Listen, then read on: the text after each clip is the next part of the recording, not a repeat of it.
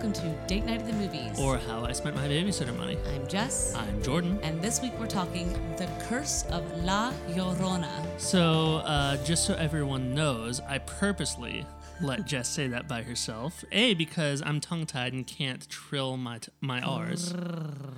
And also, you all been listening to this long enough. You know how white I am.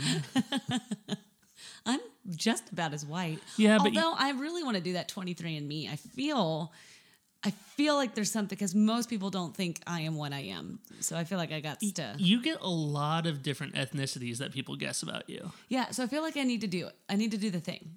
We might do it. I don't love the idea of putting all my DNA and stuff out there. They already have our DNA. I don't love the idea of flashing my DNA all around town. Hey. Just flashing it wherever I go. Hey, honey, want to see some DNA? No. Oh, God, I just heard that. Our apologies. And now back to The Curse of La Llorona. I keep thinking it's LLA. It's LLO. I know. It's Yo. yeah, so La Llorona. Llorona. Yeah, tap the R. Llorona. There you go. Oh, hey. There you go. Homie. So we went and saw, I said this in the car, and so you know the rules. We don't really talk about the movies until we sit down. So we're sitting down to talk about this for the first time, but we always gauge each other's reactions. Mm-hmm. And my reaction was, something else other than scary movies and superhero movies has got to come out. I can't wait till May when Brightburn comes out, and it's one of each. I am tired. I know. I was actually thinking about that the other day, because all we've seen lately, or at least that we've done on the podcast, are... Yeah, because we've seen some good movies at home. Yeah, but we've seen scary movies and we've seen superhero movies. I'm burnt. I mean, and it's just where the zeitgeist is, you know? I know. And it's not like they've been bad. I mean, obviously we've had some good reviews come out, but yeah, surprisingly for Shazam. I know, which was super duper fun. I just am ready for something else. Well, and I'm waiting for a juicy original movie. Yes, because we've got the last non-superhero, non-horror movie that we saw was Dumbo, which of course was a remake. Right, original. Yeah, I'm not looking forward to Aladdin, which we are looking forward to The Lion King, though. I am, but I want a new story. Yeah. I am ready for a new story, which we did see an original content. So let's talk about that for 2 seconds. Yeah. We saw 8th grade. 8th grade. I'm sitting here as a year-old guy. And I cannot believe how much I loved that movie. It's great. We saw it on Amazon Prime. Mm-hmm. It is definitely worth the price of a rental if you don't already have Prime. Agreed. What rentals are $4 or $5? Yeah. It was phenomenal. It's a modern day coming of age story, and I had this realization that it was so needed. Every generation needs a coming of age. Right. And this is such a pertinent and beautiful, and it was great. It was universal as well. Well, and like we said, we are definitely not the age that this movie is meant for. And this was still a rated R movie. Well, I mean, but a 13-year-old needed to see this movie. Yeah, well, and that's Bo Burnham, the director, which I was so surprised that Bo Burnham was this mature of a filmmaker. I agree. Bo Burnham is a really funny stand-up comedian. And you might have seen him he was on an episode of Parks and Rec where he played that awful country singer. Yeah. Who was get home safe, boys. Thanks for defending our country. Oh my God, I said I wanted ham, not turkey.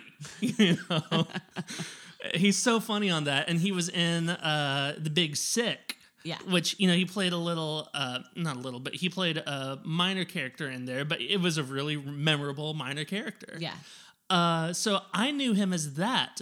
And then this 27-year-old guy decides to make a coming-of-age story about an 8th grade girl, and he is so in tune with it. I was blown away. Blown away. That's a level of maturity to be able to not even talking about filmmaking right now, But this is a guy who was able to actually understand, as far as I can tell, as, not that age white guy. Right. He was able to understand that experience, translate it to other people, but still safely communicate it with the young star, Elsie Fisher. Yeah. Who was She was great. You might recognize her from, she was the original voice of the youngest daughter in Despicable Me. Cute. Yeah. But seriously, like, that is a level of maturity to be able to understand kids and teenagers that way that I hope I can achieve one day. Oh, and I will say, as an adult now, as a grown-up, paying my mortgage and my bills for some time now. Yeah. I understand now what a coming-of-age story means as a grown-up. Because I don't fully understand this young person's experience. Right. My life has been very, very different. And I just thought I was blown away, and it was an opportunity to understand this young person's point of view, but also understand that it's the same baloney that we went through, but just the mere pressure. I have a hard time posting on social media for us every week, and we're supposed to be growing this audience, which for those of you who continue to join us here, thank you. Yeah. But it's really hard to connect with others on social media through a platform as opposed to just yourself. And it's really stressful. I can't imagine that's how all of my friends communicate with me, that I'm constantly feel I'm being judged and seen, and also need to live up to a certain standard with things that aren't actually tangible. I remember once you had, just like on Facebook, commented on a stunt friend's picture, just saying, "Hey, you look great," and they got back to you and they were just like, "What did you mean by that?" Oh, yeah. Yeah. And I was like, you look great. And it's very difficult. And so this, we of course, we have an actual podcast to get to, but go see 8th Grade. It was something original in a format that is extremely comfortable and well-known. And it was just really, really well done. I want to give a shout out to, I'm going to look up his name right now, but the actor who played the dad. Oh, he was there's something about this movie that tapped into some really heartfelt truth. Josh Hamilton. Oh, great. Elsie Fisher and Josh Hamilton. We talked about this too, is that you normally think about chemistry in terms of either a romance or like a buddy film. Right. But as a father and daughter, they had such a tangible chemistry. Yeah. And I'm not gonna ruin the big crux of their relationship for anybody who's gonna go watch this after listening to this. But we talk about earned moments all the time on this podcast, and this was such an earned moment. The two of them together, it was just amazing. Go see 8th Grade. Agreed. So that tangent's over, and I think that's why we're so thirsty cops for some original content. And it's time to get to brass tacks because we now have an official dog of the podcast. We do. Charlie's been in a mood the last couple of days. We had a get together on Easter Sunday at our place, and we were hoping that would just wipe him out for like 3 days. We were incorrect. Yeah, we took them on a mile-long WALK. We have to play by toddler rules when the dogs are around and we're saying such things. They can spell. We took him on one of those today, and whenever we got home, he was just out of it. But now he's very, very full of himself. He's wild. Yeah. So we've got a dog of the podcast. And because we're talking The Curse of La Llorona, we are having red wine because it's the blood of the Lord. Yeah. And I think that was the drink of the podcast for the nun as well, right?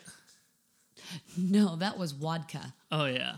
Well, I don't know what the official drink of the podcast was. We had vodka in the hotel room in LA, right. which, I just heard that out loud. No, because so when we recorded The Nun, I was working in Los Angeles. And for those of you who listened to it, Alexander Ward was our special guest, which we actually wanted to see this with Alex. We are heading to Los Angeles in a couple of weeks for the Taurus World Stunt Awards and for Malton Fest. So if you're going to Malton Fest, make sure to hit us up. I'm so stoked. I am so excited. I'm only disappointed that we can't go all 3 days. Agreed. Yeah. Agreed. So we were going to have him on for this as well. So if you're interested in creature work, definitely check out the episode of The Nun, despite the movie is horrible. Yeah. But we wanted to have Alex on this one, but you can never tell how long a movie's going to stay in theaters anymore. And we were like, well, if we want to see this movie, then we should probably just go on ahead and do it. Right. So we'll make sure that we get Alex back on, because I know several of you have reached out saying more things like this, which is why we keep bringing guests on that kind of do left of center things that aren't just actors. Shout out to, I guess, the episode 2 weeks ago with John Rod. That was a great interview. It was great. Yeah. And he's just the nicest guy in the world. Yeah.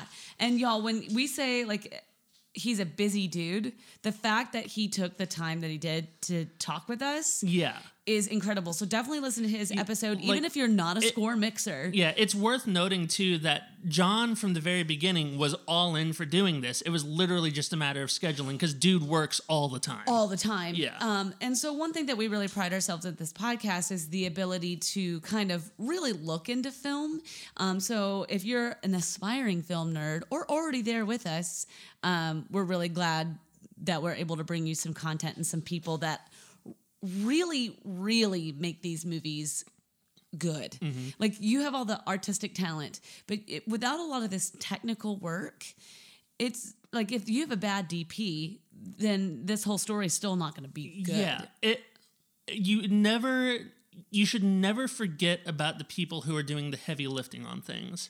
Like, and what I always call the non-sexy work. You know, a few years ago, whenever like the Oscars So White thing was going around, it was basically, for those of you who didn't live in Hollywood in 2013, it was basically about the lack of diversity in the Academy Awards. Right.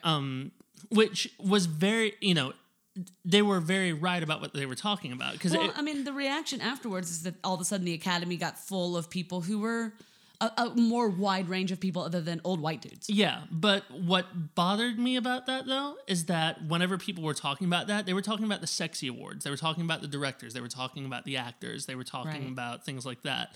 They weren't paying attention to the fact that, the sound mixing team tends to be fairly diverse. Costumers tend to be fairly diverse. Costumers, at least in gender. They tend to be white ladies. Well, that is very true. But the conversation got caught up in old white dudes, and so that's what I'm talking about. Like, I remember whenever that was going around, I actually went through every nominee and I looked every nominee up and found there was actually a lot of diversity in the technical awards, but people tend to call those the minor technical awards, which drives me up the wall. It makes me nuts, and that's one of the arguments that I have for the stunts being part of the Oscars is it's a technical as well as artistic award. Right. And it's a sexy award too. People notice the stunts. Yeah, but people don't assume good stunt work with good storytelling, which is also incorrect. But again, we're talking about old white dudes. Oh my God. Stunt coordinators. Yeah. If you think about it, who would be up for those awards right now for the most part. There's we'll pretend that 2020 would have these. Mo Ganderton is one of the stunt coordinators for Endgame, but that's, in a sea of how many? So it is an issue, but I agree. Like, we here at DNATM headquarters, huge advocates for the technical awards, because that's kind of what keeps our light bills on. Exactly. And if you are ever going to, again, it's human nature. You focus on the sexy stuff. You focus on, if we're talking Oscars, you focus on actors, directors. I focus on composer. I think that's one of the, that can maybe be considered a technical award, but it's a technical artistic award. Yeah. But if you think about it, the sound designer and the mix are a totally different ballgame. Absolutely. So all I'm saying is that pay attention to the non-sexy awards too, because they're doing more heavy lifting on the movies than you can imagine. Yeah. We've got to talk about this movie. I think we're just stalling. I think so. So we're raising our glass to all the technical filmmakers and everybody who gets this to your theater. If I didn't love my studio so much, I'd be pouring one out on the curb. Yes, but we love our studio, and I have the bear right underneath me. Yeah, don't waterboard the bear with wine. And now we talk about The Curse of La Llorona. So how are we going to rate this one? In creepy fingers. Creepy fingers. Or umbrellas. I like creepy fingers better. Creepy fingers. Is it my turn or your turn? Your turn. Okay. I'm going to give this one... like 2 3/4. Okay. I Why? almost went 2.5. Okay. The main thing that stopped me, and of course, it didn't stay at this, but I initially gave The Nun 2.5. Yeah, but I think all of us, like... The Nun's down to a 2 for me. Oh, The Nun's to a 1.5 for me. Yeah. There was too many bells. We get it. The foreshadowing beat you over the head. So the main reason I say 2 3/4, this was almost 2.5, but I wanted to keep some consistency because I care about that tonight. Charlie's having a crisis. Yeah. Sorry for all of you who may have to hear it. To me, this one was a little better than The Nun, but it was almost the same movie. Really? Yes. I disagree, but I'm excited to hear why. Okay. We won't get into too much of it with until we get into spoilers. No spoiler territory. Can I talk about things that I did like? I just want to have a moment that we're having a La Llorona episode upstairs. So we've left Madison upstairs on her own devices. I don't know what's going on. She's getting her rug comfortable. Is what she's doing. It's mayhem up there. I'm so sorry. What were you going to say? Things that I liked about it. Okay. I thought sound design was pretty good. Mm-hmm. I thought the score was pretty good. We were in the theater that messes with the sound again, and we finally had to talk to the manager of the movie theater about that. Which was a very positive experience. So we'll end the podcast. Make sure we'll talk about that experience and how to be a good moviegoer. Right. Yes, what I liked about the score, if I may interject, because I agree, I liked the score. Let's talk about the score a little later. Let's continue go on then. Yeah. Well, I want you to remember what you were going to talk about. I'm going to try. I put it over here to remember it. I've got it. Yeah. Hopefully I'll remember. I thought some of the performances were good. I like Raymond Cruz a lot, who played the former priest. Yeah. He typically gets stuck. Most people know him from Tuco from Breaking Bad. Yeah. He's great. But he tends to get stuck into Latino gangbanger roles. Well, you look at him. Exactly. And I think I read this is the first headlining role that he got in a movie. So good for him. Yeah, so he was great. Yeah. I thought the actress who played La Llorona was great. I like seeing Linda Cardellini in things, even whenever she's obviously almost in her 30s playing a high schooler on Freaks and Geeks. Oh, yeah. I was like, what? Yeah. But for the most part, it was Jump Scare the movie that I didn't think did it as well as the Conjuring movies do, or It did. It was just jump scares. It had a lot of the same beats, I think, from The Nun. Also fair. I thought that the storytelling was pretty slapdash in a few places. Yeah. Oh my God, are you going to make me not like this movie? Maybe. I just honestly, this movie was fine. I'm not mad that we saw it, but I really don't think I want to see it again. Okay, that's fair. And I am a guy who rewatches bad horror movies. Recently, I had to do some computer work upstairs, just on my laptop. So I put on Halloween Resurrection, which is easily, if not the worst, the second to worst Halloween movie that there is. Right. And I still put it on because I was like, you know what? Okay. But this is a movie that I don't think I could ever see myself actively watching again. Okay. What about you? Well, I'm probably going to give it 2.5, 2 3/4. Mm-hmm. The reason why I don't give it any higher, if you've listened to this podcast, you know that my favorite scary movie is The Conjuring. Mm-hmm. I love this world. I love it very much. I think by saddling, and none of you are going to be shocked, we'll save the actual connection for spoiler territory if that comes up. It's super obvious, though. It's super obvious, but I'll save it because I actually went, oh, yeah, I had to be reminded of it. Mm-hmm. I've slept since those movies. Yeah. You know, and it's not from The Conjuring. Well, it is, isn't it? Yeah.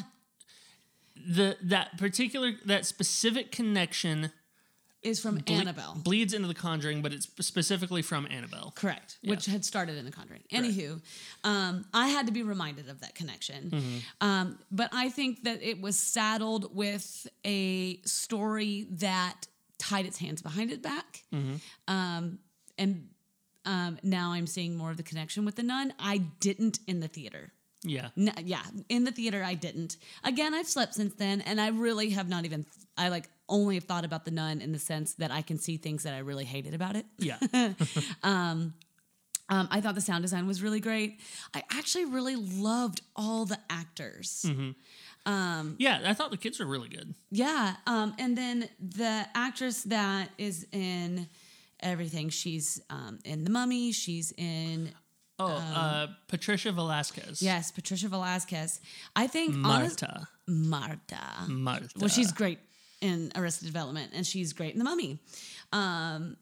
But I think that she wasn't as good as she normally is. Well, she did not have a thankful part at all. No, this was by no means due to her. Yeah. I think that the movie went through some... I think... To me, it obviously wasn't the movie that was originally written, but then James Wan got his hands on it.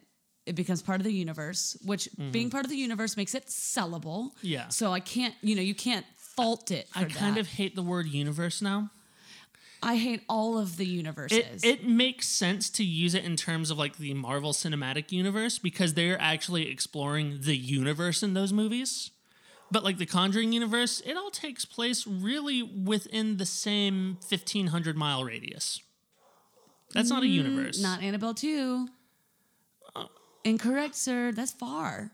All right. There's an ocean. It takes place in the continental United States. No, it didn't. Oh, no, the Conjuring 2, that took place in...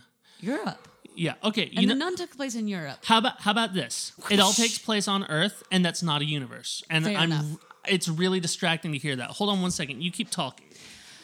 Okay, so anyway, Patricia Velasquez was awesome as normal. But I would say overall, I thought the actors were really great. And Linda Cardellini, she was really exciting to watch.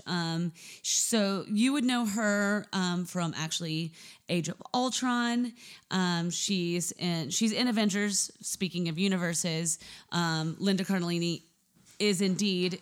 I was just talking about Linda Cardellini actually being in the universe of Marvel. So, speaking of universes, sorry, I had to go stop Madison from having an embolism barking so loud. Now she's telling me she's sorry. Oh, okay. You have to take over. So anyway, I would say that to me, the reason that I just didn't hate this, the acting in this was great. The Nun, the acting wasn't that good. You are correct. The acting in this is definitely better than The Nun was. And the acting in this is good. Mm-hmm. The acting in this is good. Considering what they had to work with, the acting in this was good. And the woman who plays La Llorona was really great. And she's got a bunch of guest stars. It's Marisol Ramirez. And I was actually really impressed with her. Yeah, no, I thought all the actors did a really good job. You won't hear me say anything different. Sorry, Madison is getting on her perch right now. Yes. Which, for our new listeners, where is her perch? Well, she has perches all over the house, but... the podcast perch. Yeah, the podcast perch is straight in Jessica's lap, right underneath the microphone stand. Yes. So, again, you're going to hear bumps and stuff in the microphone stand because we haven't got a podcast table yet, but you'll deal with it. We're working on it. For those of you who've grown with us, I know that the sound has gotten better over time. I've lost her. Our format has definitely gotten dialed in, but we're also in the midst of there's a lot of life stuff happening, so hopefully New Studio 101 is on its way. Yeah. But this movie, I guess it's in a way, it's a little hard to talk about because I was hoping it would take some twists and turns. I would say some of my favorite things are kind of the visual effects of this movie. There's some things and again, I don't want to get into spoilers for this, but the way that the witch kind of appears and the way she appears, well, and creepy. yeah, and that it was effective. The problem for that with me is that it was straight up the first Conjuring. Oh, Like yeah. this movie was basically just digging through the bag of tricks in every other Conjuring universe movie. Yeah. Which that was the main problem I had. Now there were a couple of scenes. Yeah, because there was a lot of from The Conjuring 2. When you first meet Methuselah. No. I can't remember. The Valak. Valak, the demon. When like Valak comes out of the wall. Yeah. Yeah. Yeah, there was a lot of stuff like that. There were a couple of really good, effective, like suspense scenes in this. Yeah, we'll save those. Yeah.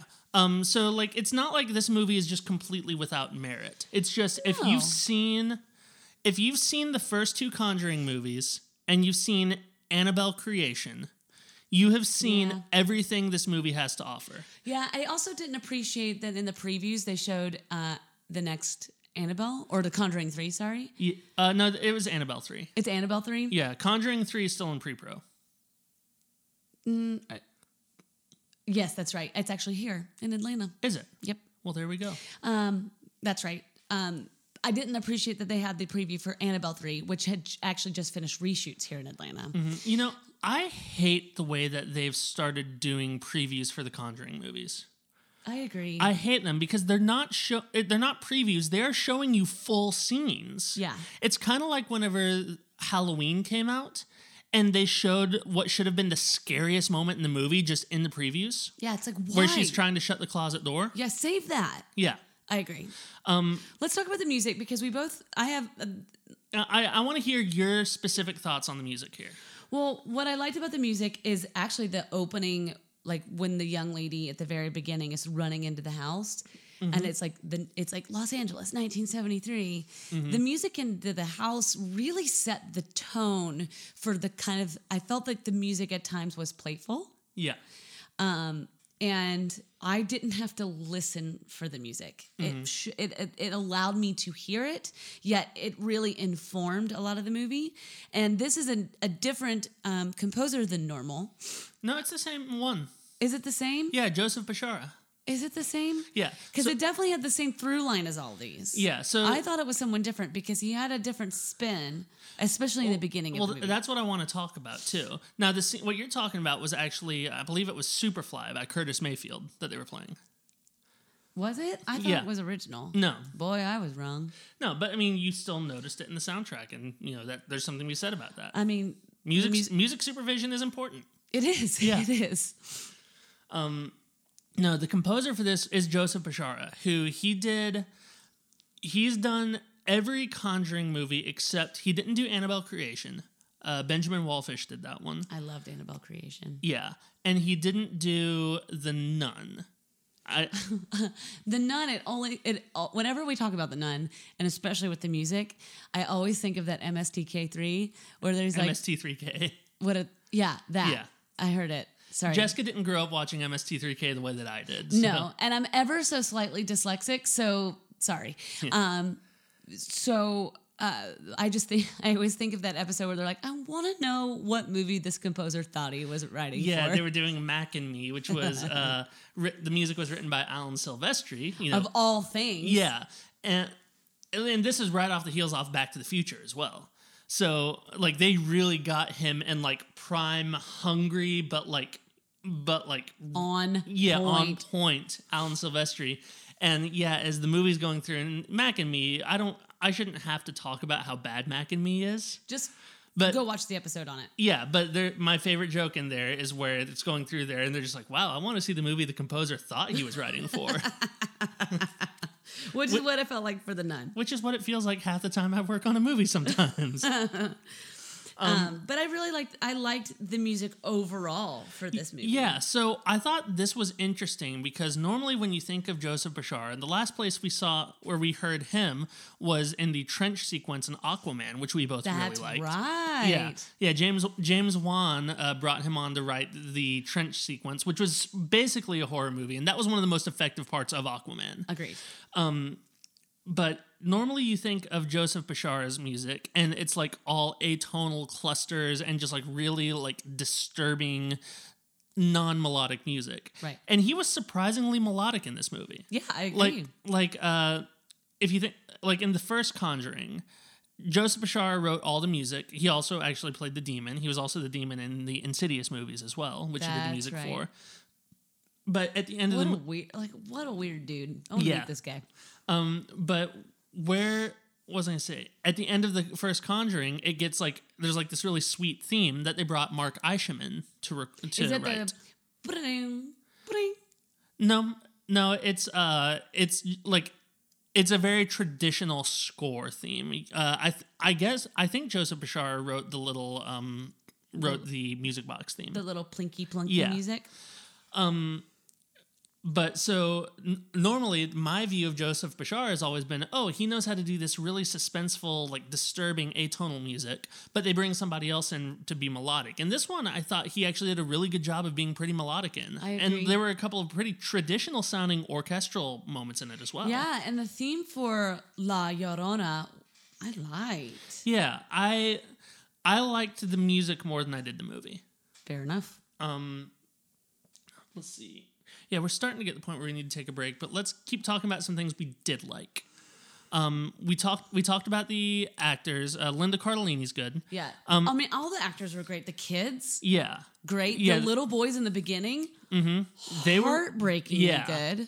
the little girl, Sam, she was really good. I liked how much care they took because there are a couple of scenes where she's just like taking a bath, and of course she's like 8 or whatever.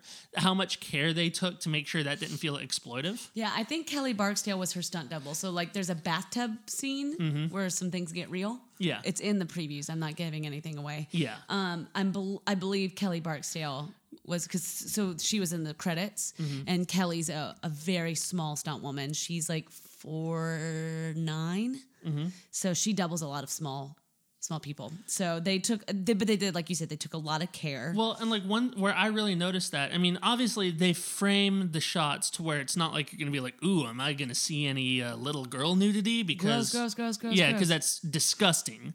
But even like whenever it was more of a close up on her in the bathtub, I don't know if you noticed this, but they actually put a blur at the bottom of the screen. Oh, I didn't notice. It was almost like they didn't do this, but it looked like the same effect as like putting like a soft focus on something, like they spread Vaseline on the lens. Oh, okay. But it was just in the bottom of the screen, so I think they did that just to take some extra care, which I really appreciated. Yeah. So that actress this looks like her second feature. So she's a pretty new actress. It's Janie Lynn Kinchin. She did a great job. Yeah. No, I thought, like you said, I think the actors, the performances in this movie were really good. Again, another special shout. Raymond Cruz. Yeah, I was just about to say another shout out to Raymond Cruz because he's always really good in what he does. I remember seeing him for the first time in Clear and Present Danger, that Harrison Ford Tom Clancy movie. Yeah. He played the sniper in there, and he was actually really good in that. But then he also, like I said, he tends to get relegated to like Latino gangbanger roles. So like he played that in Training Day alongside noted racial ambiguity actor Cliff Curtis. Yes. But it was nice to see him in a more serious role. Yeah. I wish the role was better written for him. I agreed. I wish he was better directed in a few places. But I always like seeing him in stuff, and I like the fact that he got to be like leading man in this. I agree. I completely agree. But I like we've already said, the actors in this are really good. The one thing I just wish is that it was its own world that it could have existed in. I feel like this thing could have gone haywire. I feel like this could have been bananas, and it wasn't bananas. And it felt, I really wanted it to be. It felt like they were trying to play it very safe, and it just kind of ended up making kind of a bland movie. Like, my problem with haunted house movies in general is that by their very nature, they're movies where you're watching things happen to people. You're not watching people actively do things. You're watching things happen to people. Right. And when done well, like in The Conjuring, it's really suspenseful and really scary. And when done well, like in certain scenes in this movie, it gets pretty suspenseful and pretty scary. Yeah. But for the most part, if the storytelling itself isn't done right, then like it's kind of like just watching Idiot Plot, the movie, you know? Yeah. So I'm looking at the director, Michael Chavez. Mm-hmm. And I'm wondering why because like when like James Wan gets his hand on something, there's like a stamp. Mm-hmm. So like even Aquaman was a better movie because James Wan was behind the helm. Right. We've talked so many times about Sicario. Sicario, not in Villeneuve's hands, would have been a garbage truck. Right. It would have not been a very bad movie. Mm-hmm.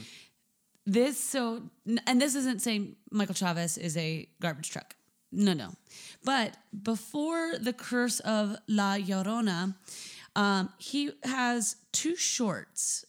The Maiden, which is about a real estate agent trying to sell a haunted house, which is a 9-minute long short. Mm-hmm.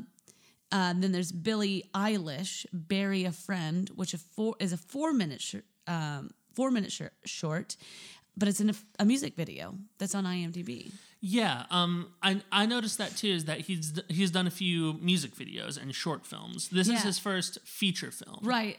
And what, boy, that's not to say, for me, I've directed a few shorts, but like if you were to say, Jess, direct this feature right now, I'd be like, no. No, because I don't have enough tools to do that. Now, if you were like, Jess, stunt coordinate a feature, okay, I've done that. I've already done that. Yeah.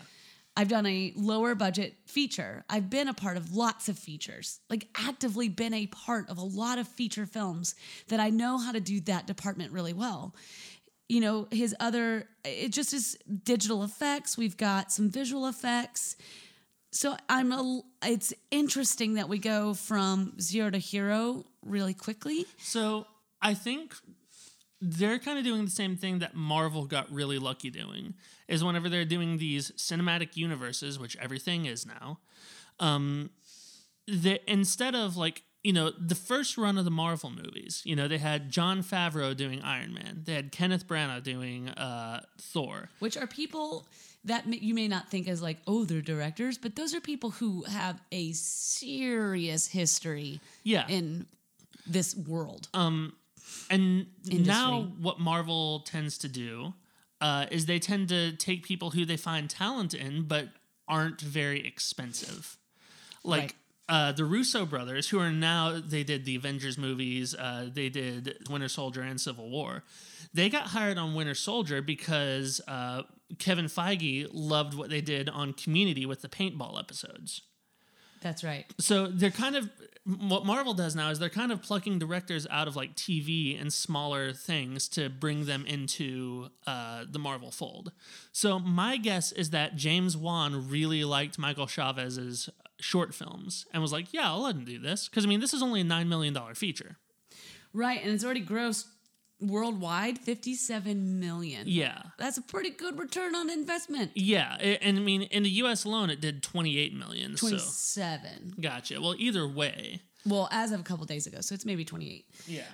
According to the IMDb. Of course, put in $10 million for advertising. That movie still made. No, that's still part of the $9 million budget. Gotcha. When they give you the budget, that's the budget. Gotcha. They didn't have $9 million to shoot it. Mm-hmm. That was the budget for earthing. Gotcha. And a big chunk of that goes to marketing. But either way, this movie has been profitable and good for Michael Chavez because I think he has the makings to be a good director.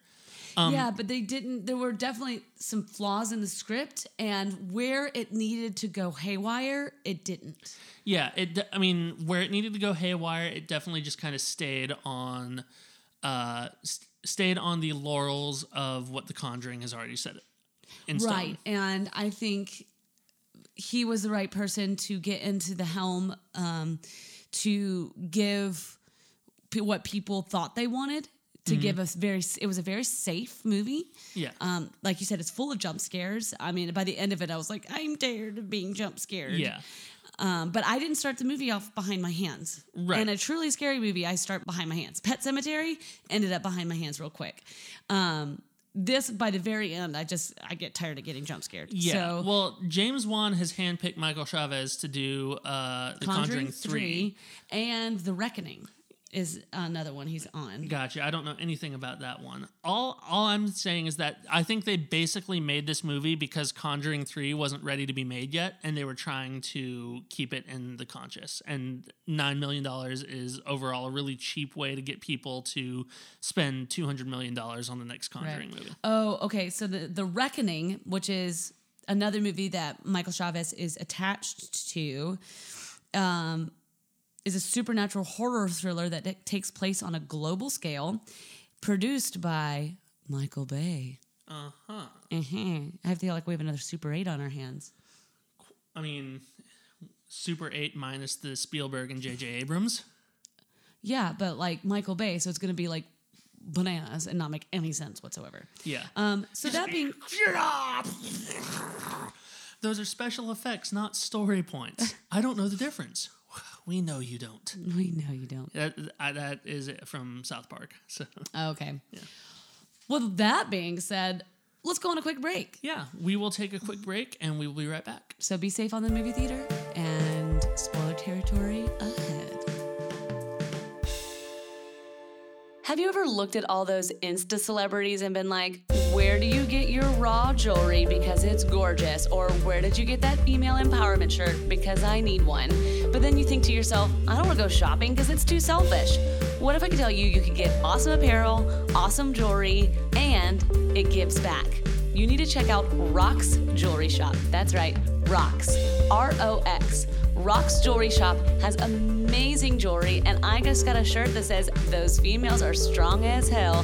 Thank you, Kimmy Schmidt. You can check out Rox Jewelry Shop online, and with code Date Night, you'll get 15% off. So head on over to Rox, R-O-X, jewelryshop.com, code Date Night for 15% off. And we are back with Date Night at the Movies, talking The Curse of La Llorona. Did I do that right? I think you did pretty good. All right, I'll take it. I have been tongue-tied since birth, and they didn't catch it until I was 8. And they were like, well, you'd have to relearn how to talk again, so let's just not clip his tongue. So that's why I can't play harmonica or whistle. And I can't whistle just because I can't whistle. It happens to the best of us. So we're now in spoiler territory. I think with this movie, do we need to start doing like shock jock sound effects? No. All right. Except we can do that. No, I'm good. Yeah, with this movie, I don't think we're necessarily going to be talking as many spoilers as now we're going to be talking about things we didn't like about this movie. Or at least that's kind of where I am. Let's talk about Ratched now. Mm-hmm. Let's talk about the climax of the whole movie. Yeah. It was the nun. Yeah. It was the nun. They killed La Llorona. La Llorona. Llorona. They killed her with a religious artifact. Yes. Which is the same thing as the nun. It kind of looked like the way that I remember the nun dying. Did the nun... Oh, it was exactly how the nun died. Was it... Except then she implanted herself on someone else. Yeah. Which also happens in this movie. Yeah. At least this movie, they didn't end with Patrick Wilson going like, they called him Frenchie. I know. That was bad. That was really bad. That was bad. And like, Patrick Wilson, you sexy vanilla wafer, like, shut it down. Like, no. By the way, that is Leslie Jones. That is not my own thing. So I got like really excited in the climax of this movie. But then I didn't understand. It just didn't make sense how. So in the movie, if you're just listening to this because you think we're funny, the little girl has this stuffed animal that her dad had given her, and their dad is dead, which again was a plot point, but I don't understand why it was a thing, especially because it seems super recent. Can I give my little cynical theory on that? Hold it. Okay. Shelf it. It's pocketed. Or as we say in intimacy coordination, Rachel Flesher and Alicia Rhoda say, parking lot it. Mm-hmm. put it in the park it. That there was, so she reaches over the threshold and like, disturbs the Red Hot Chili Peppers. And I didn't even understand how the toy got outside at all. So, especially because it's a whole thing, like she blesses the doll and then it's outside and that all gets totally destroyed. And then the line gets destroyed by the crazy lady, which I wasn't surprised that she came in. I actually suspected that the whole time that it wasn't a curse. It wasn't a ghost. It was her the whole time, which would have been far more interesting that this was just a serial killer mother revenge story. But I just... like that. Once that happened, I was like, they're just making me nervous for the sake of making me nervous. And I wasn't I don't know. It was tense. Yeah, I mean, that scene was done well. I think I remember the doll being sucked out the door. Like whenever... I have no memory of that. Whenever the former priest blessed her out the door, basically. He is a priest, just not connected with the church. Right. So I think I remember the doll making it out the door there. I must have blinked. Yeah, I think it was a Predator moment. Yeah, and lost a main character. My cynical theory behind why the dad is dead. So this movie is called The Curse of La Llorona, which is Mexican, right? Yes. Yeah. So the curse originated in Mexico 400 years ago. La Llorona herself is Mexican. And the weeping woman. Yeah. The first victims that you see are Mexican children. Her own children. Yeah. And then the next victims you see are Mexican children from a Mexican family. Who is the lead actress in this movie? Linda Cardellini. Right. So I think that might have still been a little bit of Hollywood racism going, which is to say that, if we're gonna have all this Mexican stuff in there, we got to have the white woman do it. They had the dad die so that way they could establish that the kids were mixed race. But okay, fine. That's right. But why isn't? But no. I understand why the dad needed to be a different race other than white. But that doesn't explain... He's recently died. It is a story point, right? This family is vulnerable. But it doesn't really... they don't... It's just literally there is a device. Yeah. They make a really big deal about it and that he was the religious one. But she has, at one point, she brings out his emblem of St. Michael. That never comes back into play. That totally should have come back into play. Yeah. I'm saying I disagree that your cynicism is correct, right? The children needed to have some sort of ancestry, which if he was Mexican or not, we don't know that. He was brownish in color. That's true. They are of Hispanic origin. Right, and which in Los Angeles could be anywhere. Yeah. Now, it's not just so much like in Florida. Like in Florida, being there, everyone was Puerto Rican or Cuban. But, I grew up on the National Horse Circuit, and I knew a lot of people from Mexico, but all over the nation. So you can't just assume, especially in Los Angeles, that they're just Mexican. That's true. Because they could be Angelinos. Yeah, I'm getting Mexican heritage from the fact that the curse takes place in Mexico. Right. Or it started in Mexico. Right. And that's kind of where that's coming from. Regardless, everything was Hispanic except for the lead actress. Right. But it doesn't answer my question of the story. So the answer to that question is lazy screenwriting. Oh. It's similar to in the original Friday the 13th. You know why that movie is set at a summer camp? Because they wanted to isolate the kids so they could kill them. Oh.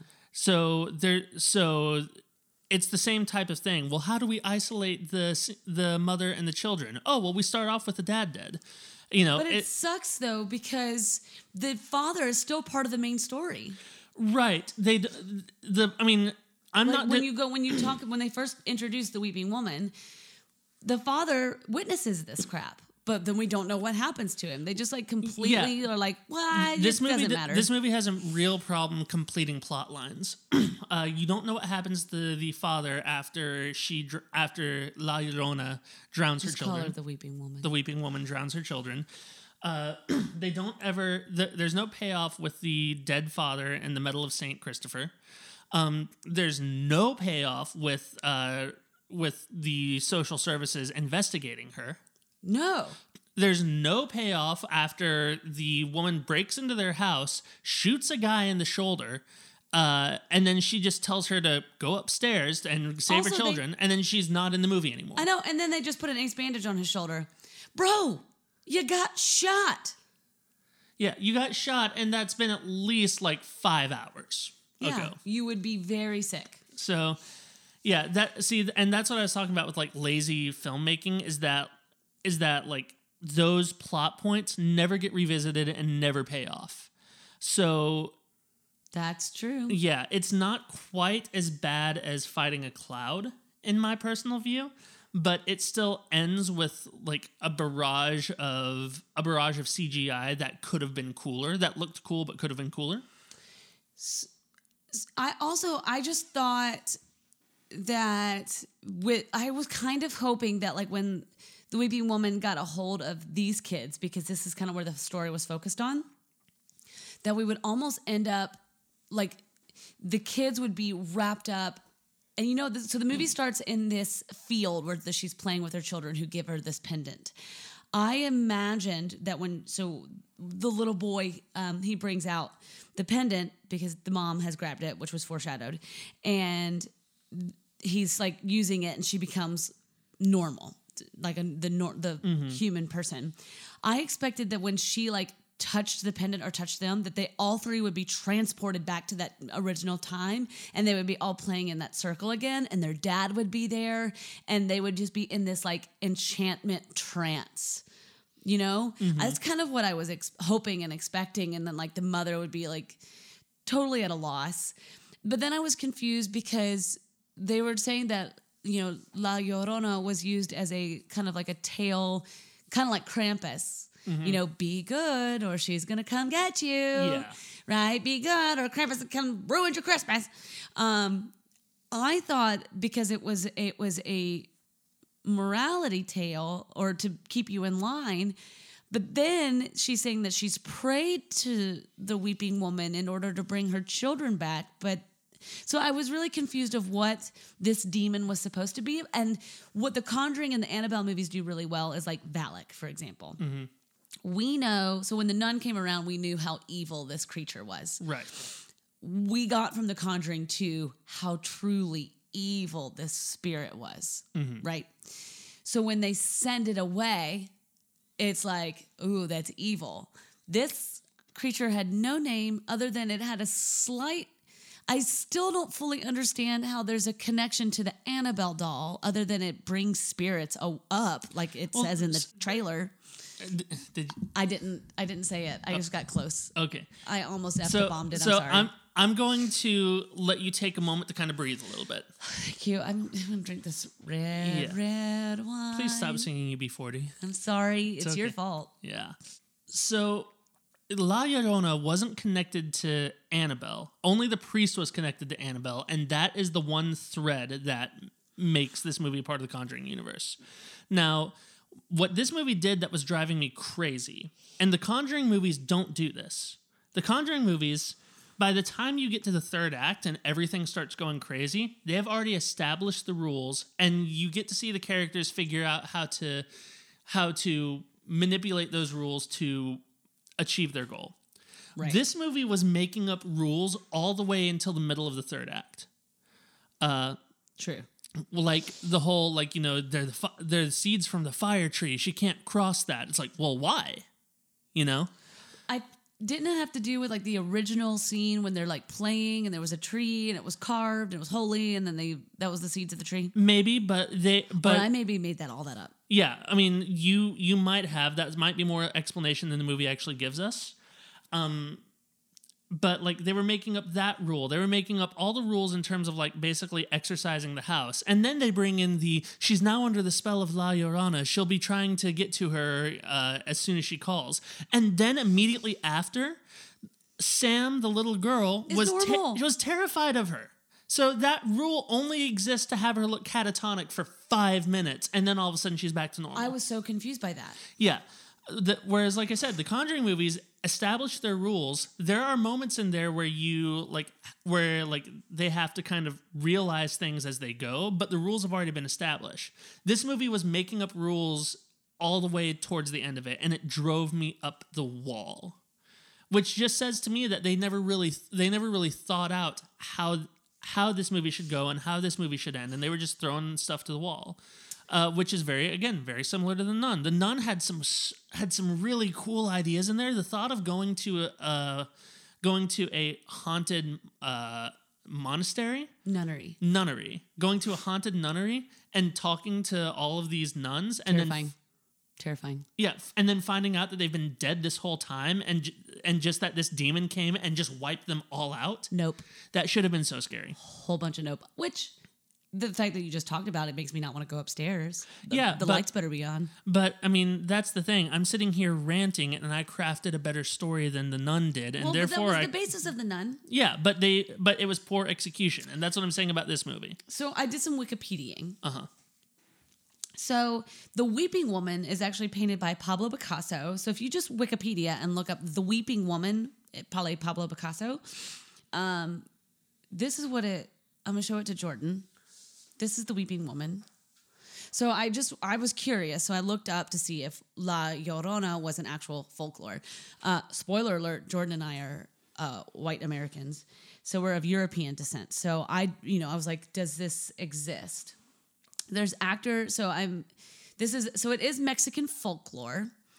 I was just curious. So in Mexican folklore, La Llorona, the weeping woman, is the ghost of a woman who drowned her children and now cries while looking for them in the river, often causing misfortune to those who are near or hear her.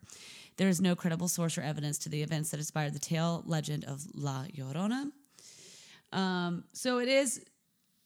legend is said that in a rural village, there lived a young woman named Maria. She was poor. Maybe this is remotely interesting. One day, an extremely wealthy nobleman traveled through her village. He stopped in his tracks when he saw Maria. She was charmed by him, and he was charmed by her beauty. So he proposed to her, and she accepted. So she got married off to like a really rich person because women are commodities.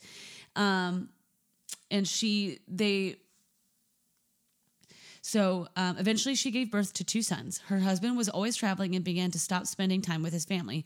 When he came home, he only paid attention to the sons, and Maria knew her husband was falling out of love for her. So in the beginning, they talk about jealousy. Mm-hmm. They didn't tell us why he was jealous. She was jealous. Okay. So apparently, super rich dude, spending more time with them. She got jealous. One day he returned to the village with the younger woman and told his sons farewell, ignoring Maria as she took her rage out on her children. She realized what she had done and searched for them, but the river had already carried them away.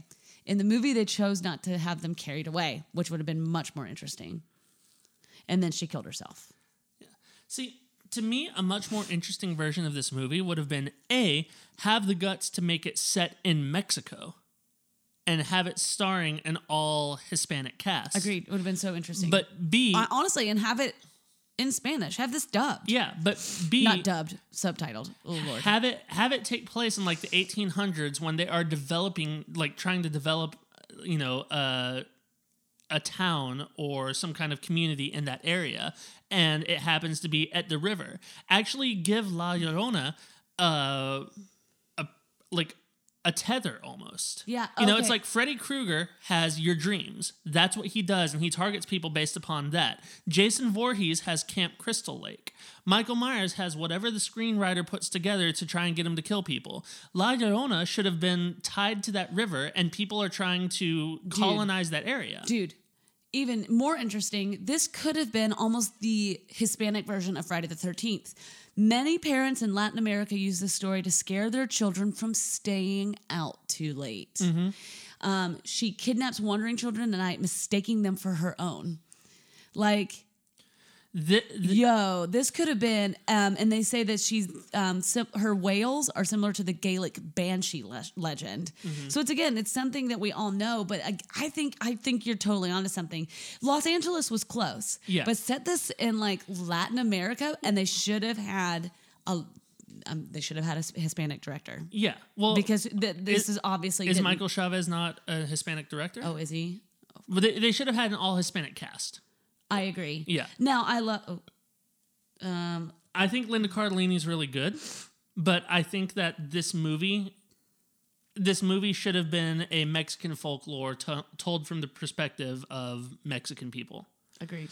I think that they should have given her established rules.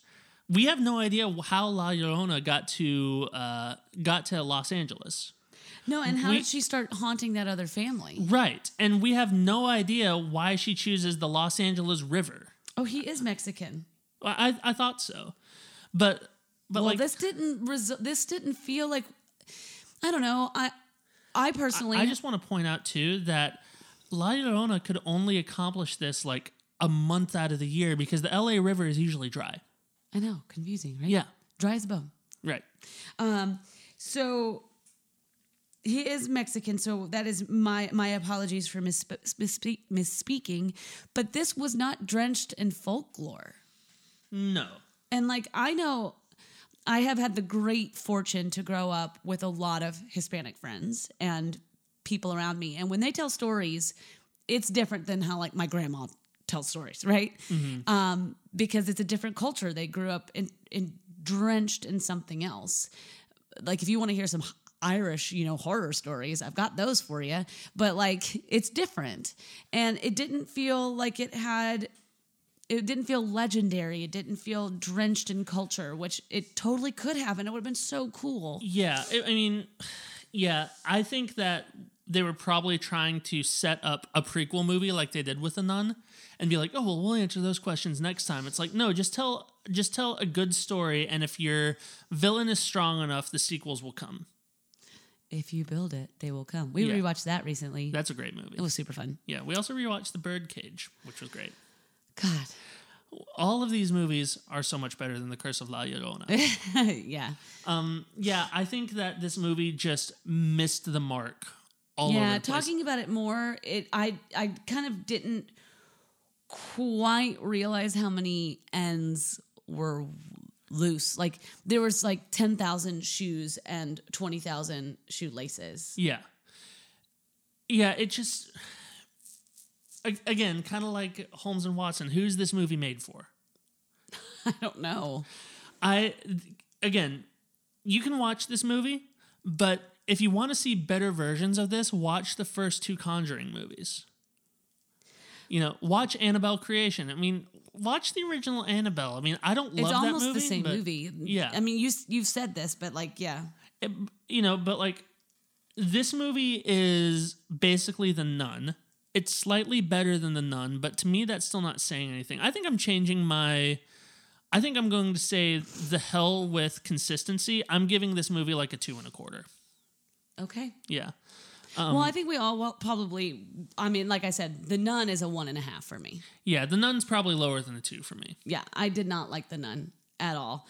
This, at least, I felt like really tense at some. There were certain points. The makeup in this was really good. Absolutely. The Weepy Woman's makeup was real good.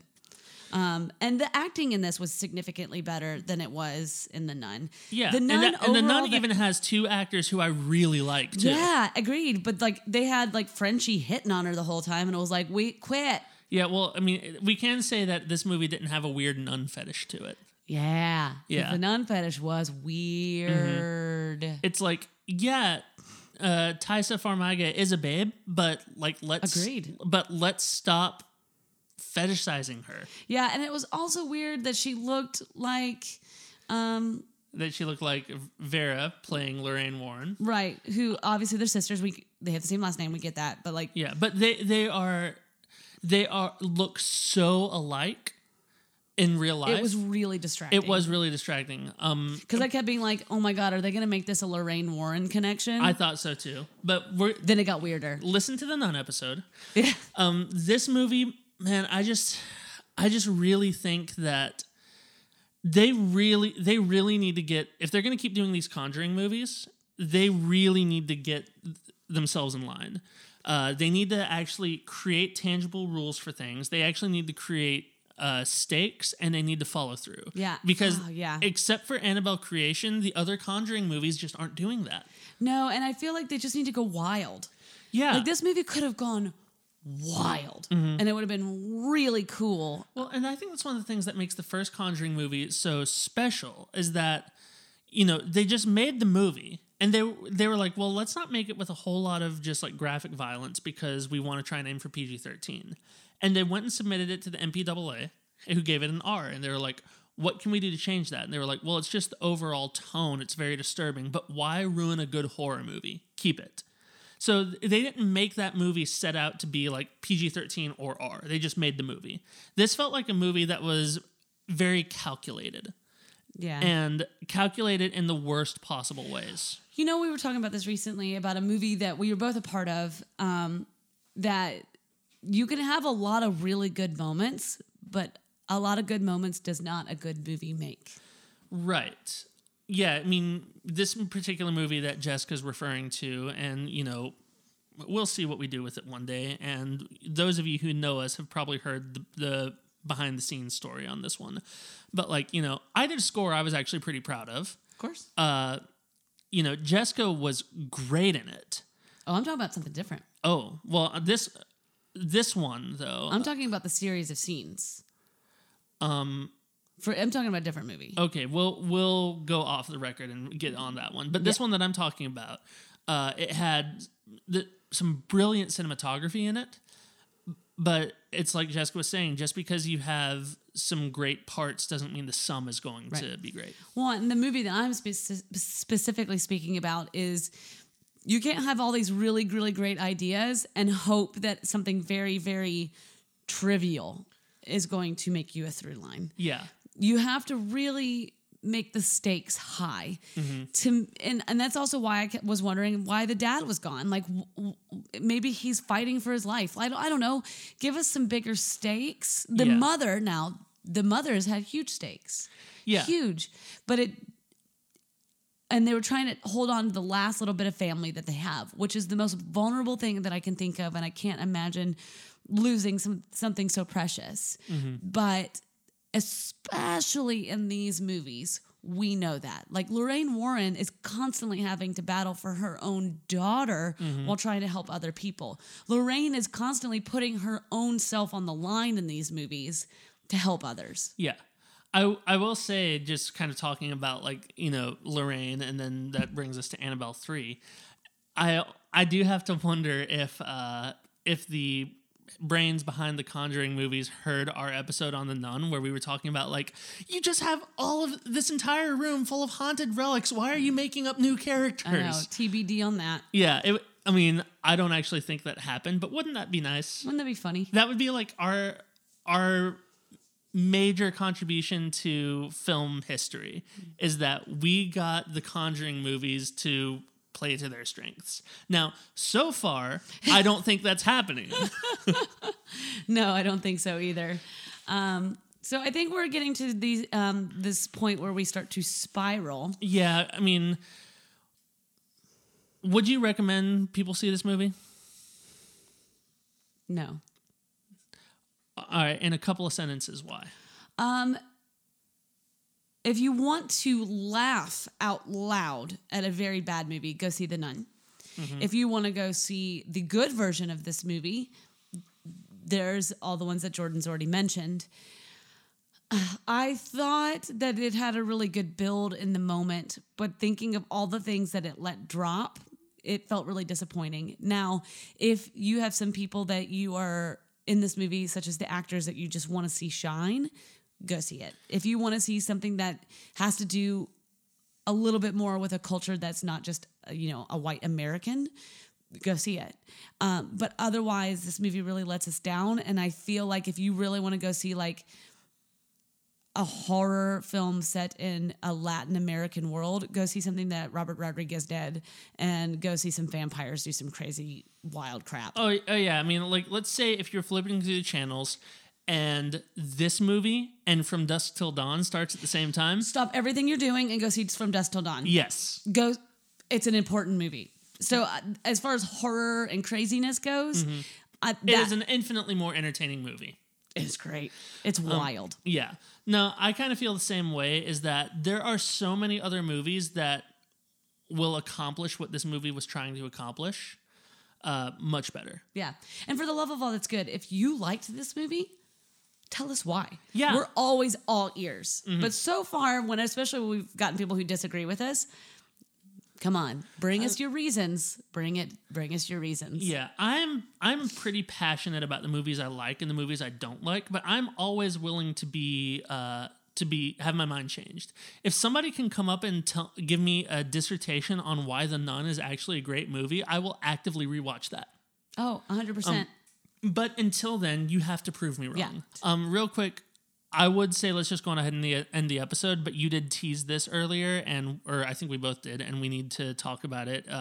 So we saw this movie in the same theater, literally the same theater that we saw The Predator and Halloween in. Yes. Now, I've already gone on record and eaten crow about bad-mouthing The Predator sound editing, because after watching Halloween in the same theater and then me rewatching Halloween again in another theater, I realized that it is just the sound in this particular theater. Correct. Well, lo and behold, we get stuck in the same theater again for this, and it's doing the exact same thing. The music is popping up loud all over the place, and it'll just get dead quiet. Yeah, it just drops out. Yeah, it just drops out and very obstructively pops back in. Right. So we talked to the manager of the theater this time. We told her the whole story. She was taking notes, and I was like, listen, I'm an audio guy. I'm going to try not to geek you to death on this.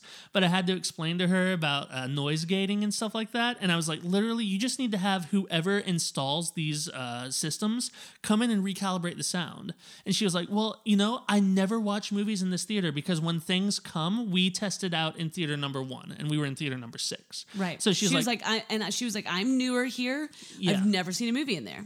Yeah, so she was like, listen, I have to be here till 12:30 anyway. Once everybody leaves, I'm gonna go run the last 10 minutes of this movie and check it out. So it was a very good conversation to have with somebody, and she was very receptive. She was taking notes the whole time. Yeah, and it could have easily been construed as like, well, I just need to see your manager. And that's not how I wanted it to be.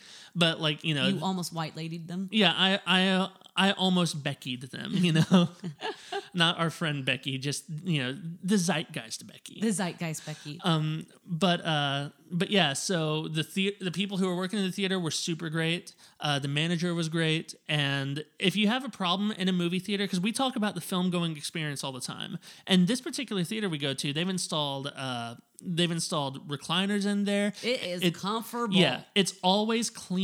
Yes. The bathrooms are clean, heaven forbid. The floors are a little sticky, but that's to be expected in a movie theater. I mean, they can only control so much. Right. But the people are super nice. But if they want to get people's butts back in the seats, there are things like this, and you and I talked about this. We're filmmakers. I'm an audio guy. We're going to notice things like this. Other people might not.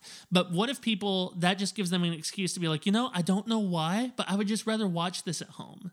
Right. So I'm really hoping that more movie theaters will focus on the film going experience like that. And I know it's hard working in and running a movie theater.